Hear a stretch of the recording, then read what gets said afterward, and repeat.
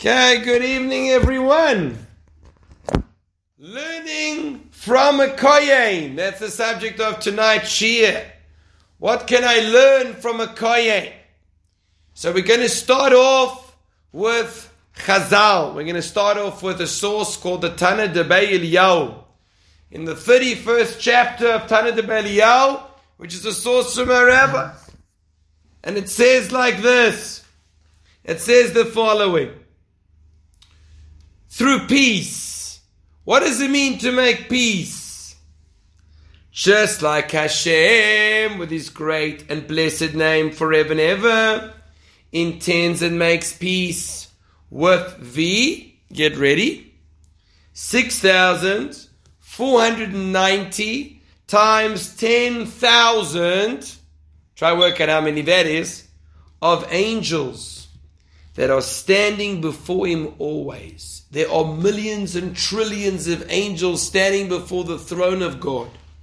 And Hashem is making peace with them. And they're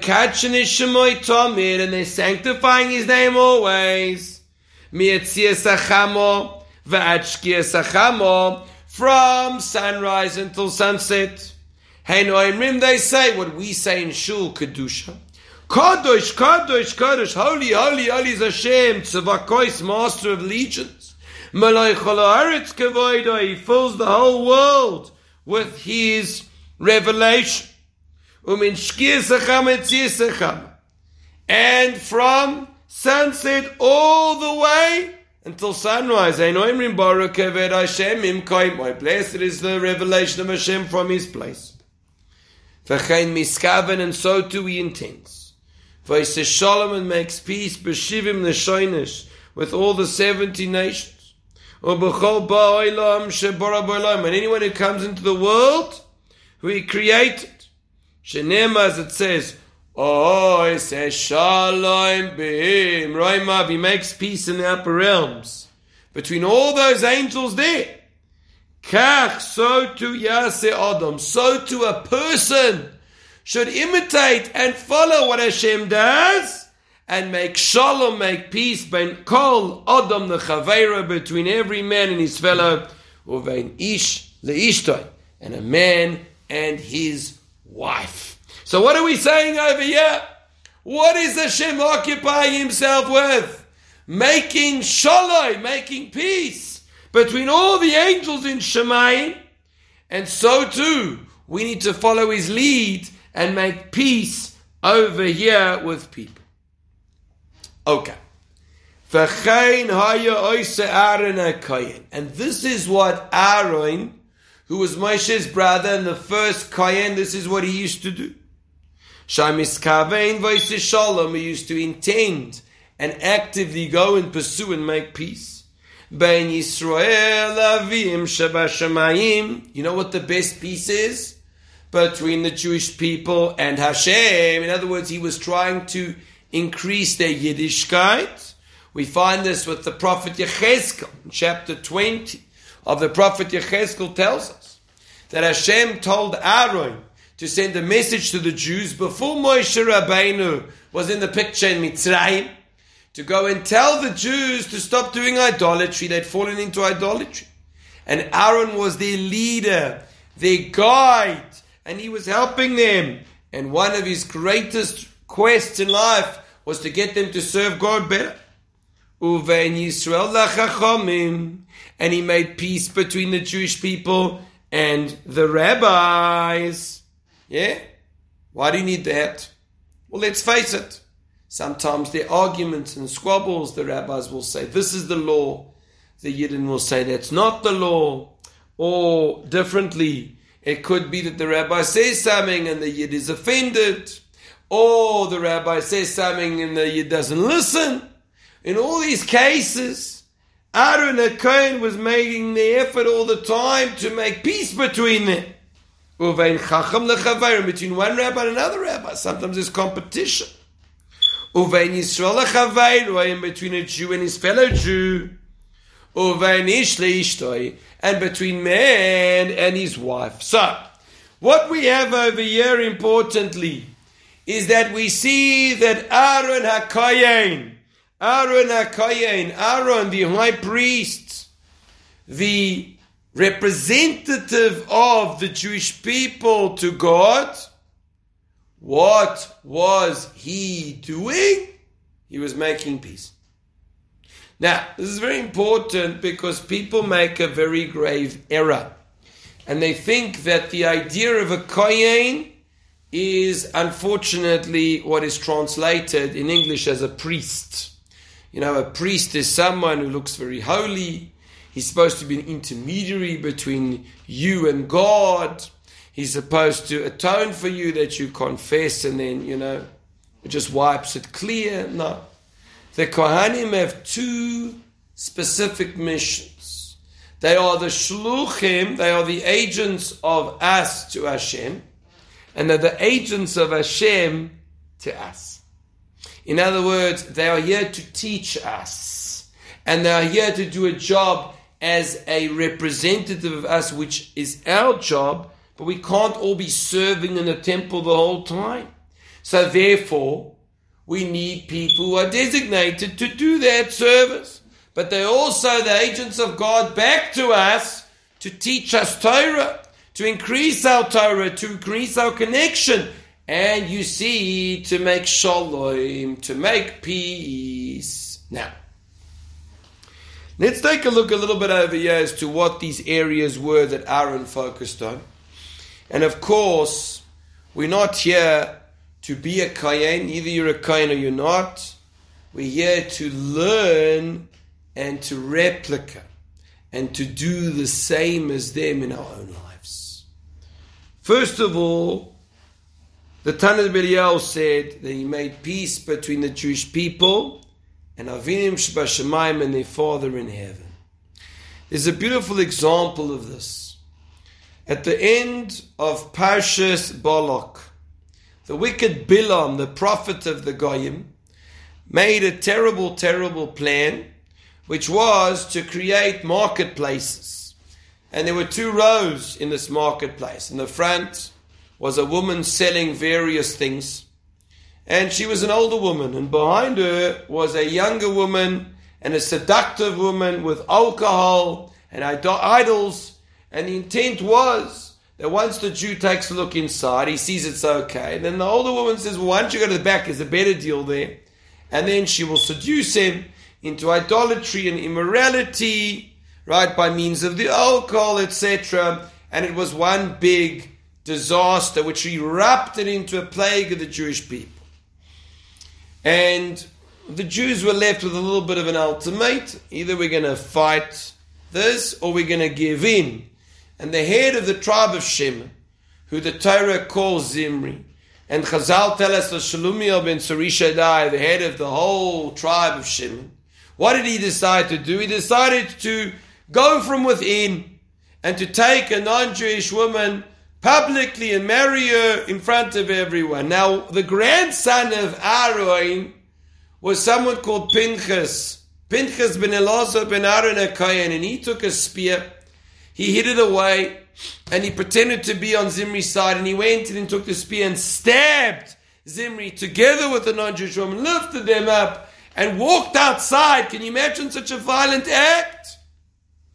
But that stopped the plague, and Hashem says in Parshas Pinchas, I'm going to give him a Berisi Shalom, a covenant of peace. Ask the Brisker Rov, such an act, such a person who does such a thing, the last thing you'd think to give him is peace. What's the peace in that act? The Teretz says the answer is because you know what the peace was that he generated. Peace between us and Hashem. By destroying, by being mevayer, by wiping away the disgrace in the Jewish people, he created a peace. He created a peace between us and HaKadosh Baruch Hu. And that is one of the jobs that Aaron did. So not everything Aaron did was so nice and so easy for people to understand and to accept, because he needed to tell off people.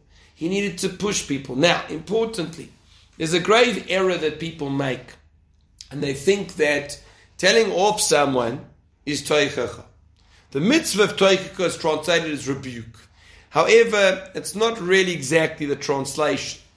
Toichacha is to guide someone in a way in which you awaken in him the realization that he's got to change and he decides to do it himself. Now I'll tell you why it's so important there. Because when a person just tells someone off, so often he won't accept it. We always get on the back foot when someone tells us we're doing something wrong, and particularly when it's someone who says it with a little bit of sharpness, who says it with a little bit of enjoyment. Yeah? There's a story in the Slobodka Yeshiva in Lithuania that there was a boy who came in on Shabbos, and he rolled up his sleeves as if to put on tefillin. And we know you don't put on tefillin on Shabbos. And one of the boys went over to him with a smile and said, it's Shabbos today. Now the Rav, the Alter of Slobodka, rebuked that boy. What are you doing smiling and laughing at him for? He made a mistake. You go up to him nice and just say quietly, it's Shabbos.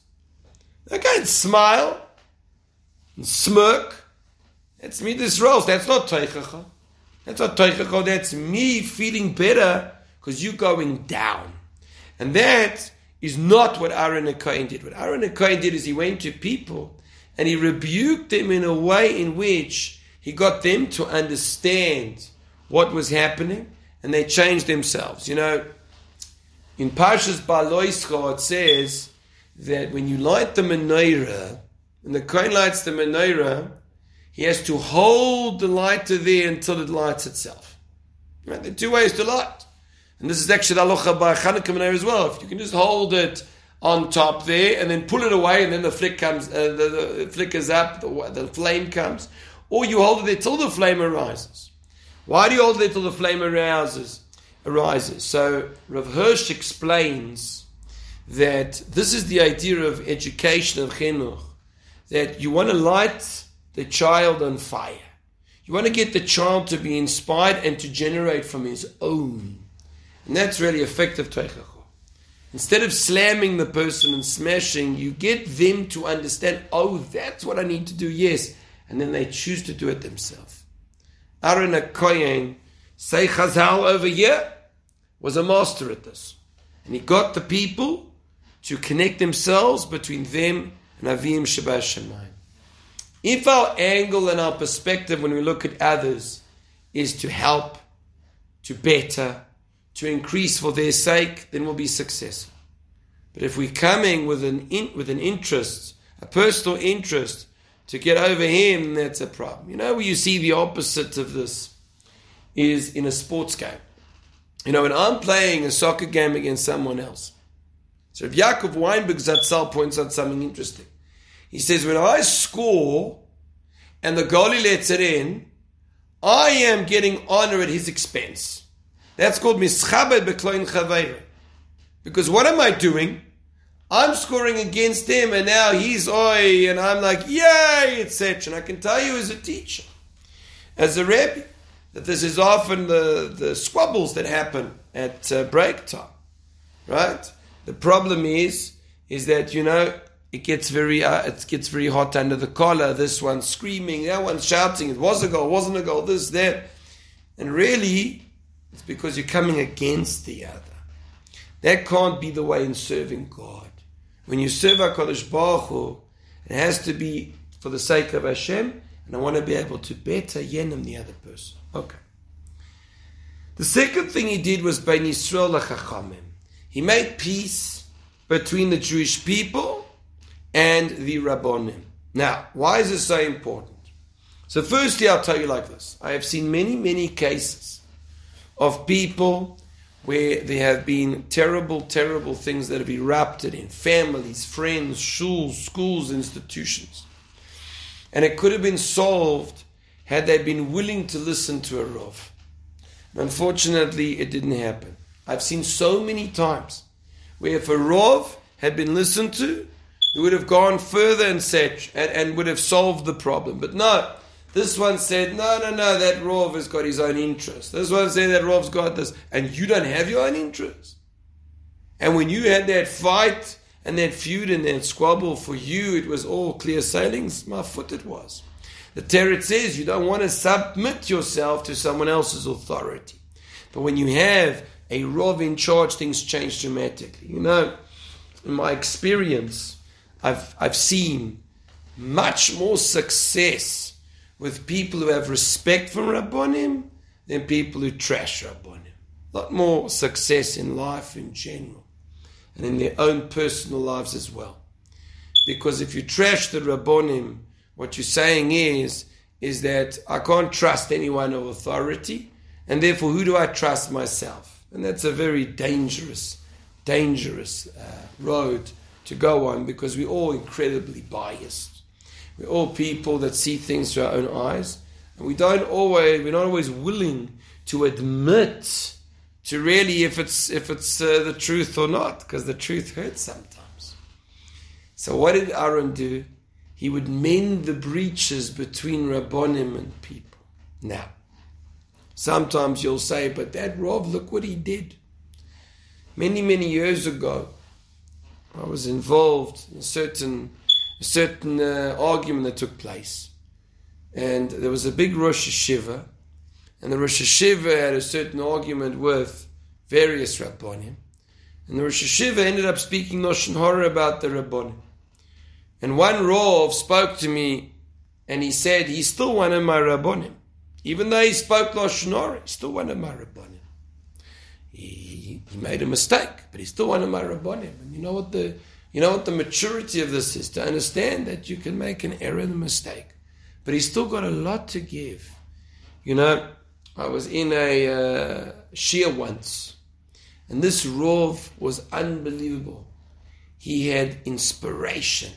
He was charismatic. He had passion. He got people listening.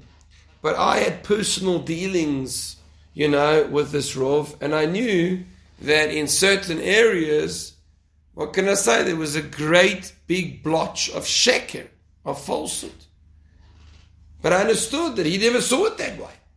He didn't see it that way. He never saw it. It's a contradiction that he's espousing Torah and with excitement and interest, and on the other hand, in the other areas, it's, Bob's your uncle, but he never saw it that way.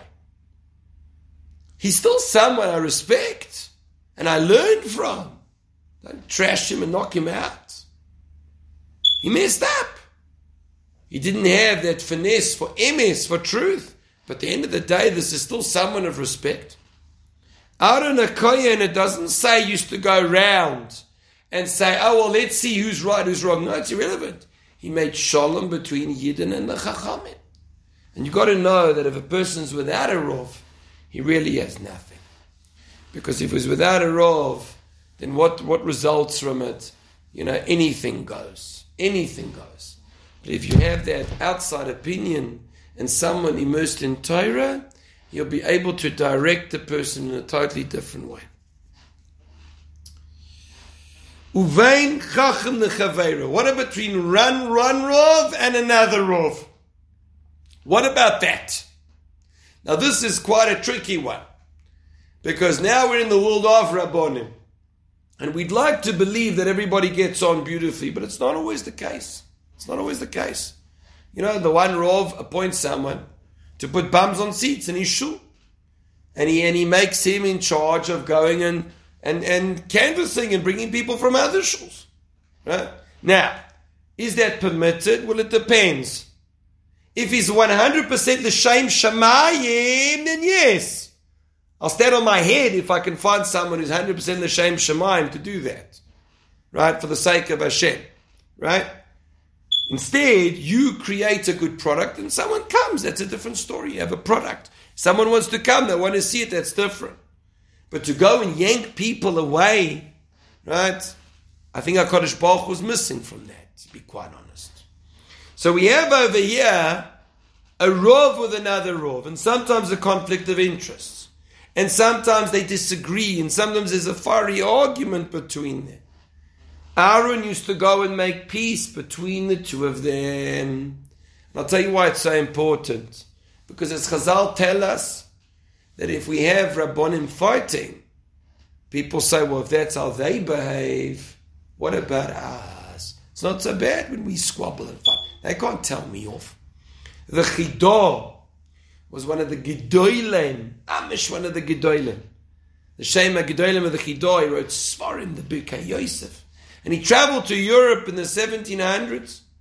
And he was witness to a terrible machloikus, a terrible argument between two Gedolei Yisrael, which of course always gets fanned by the people around them. And this argument was fire. And he declared it is a Chilul Hashem. It is a desecration of God's name, what's going on over here. And I guarantee you that the Gedolim themselves were not to blame. But the people around them, they love it. You get some people that they live for fights and feuds.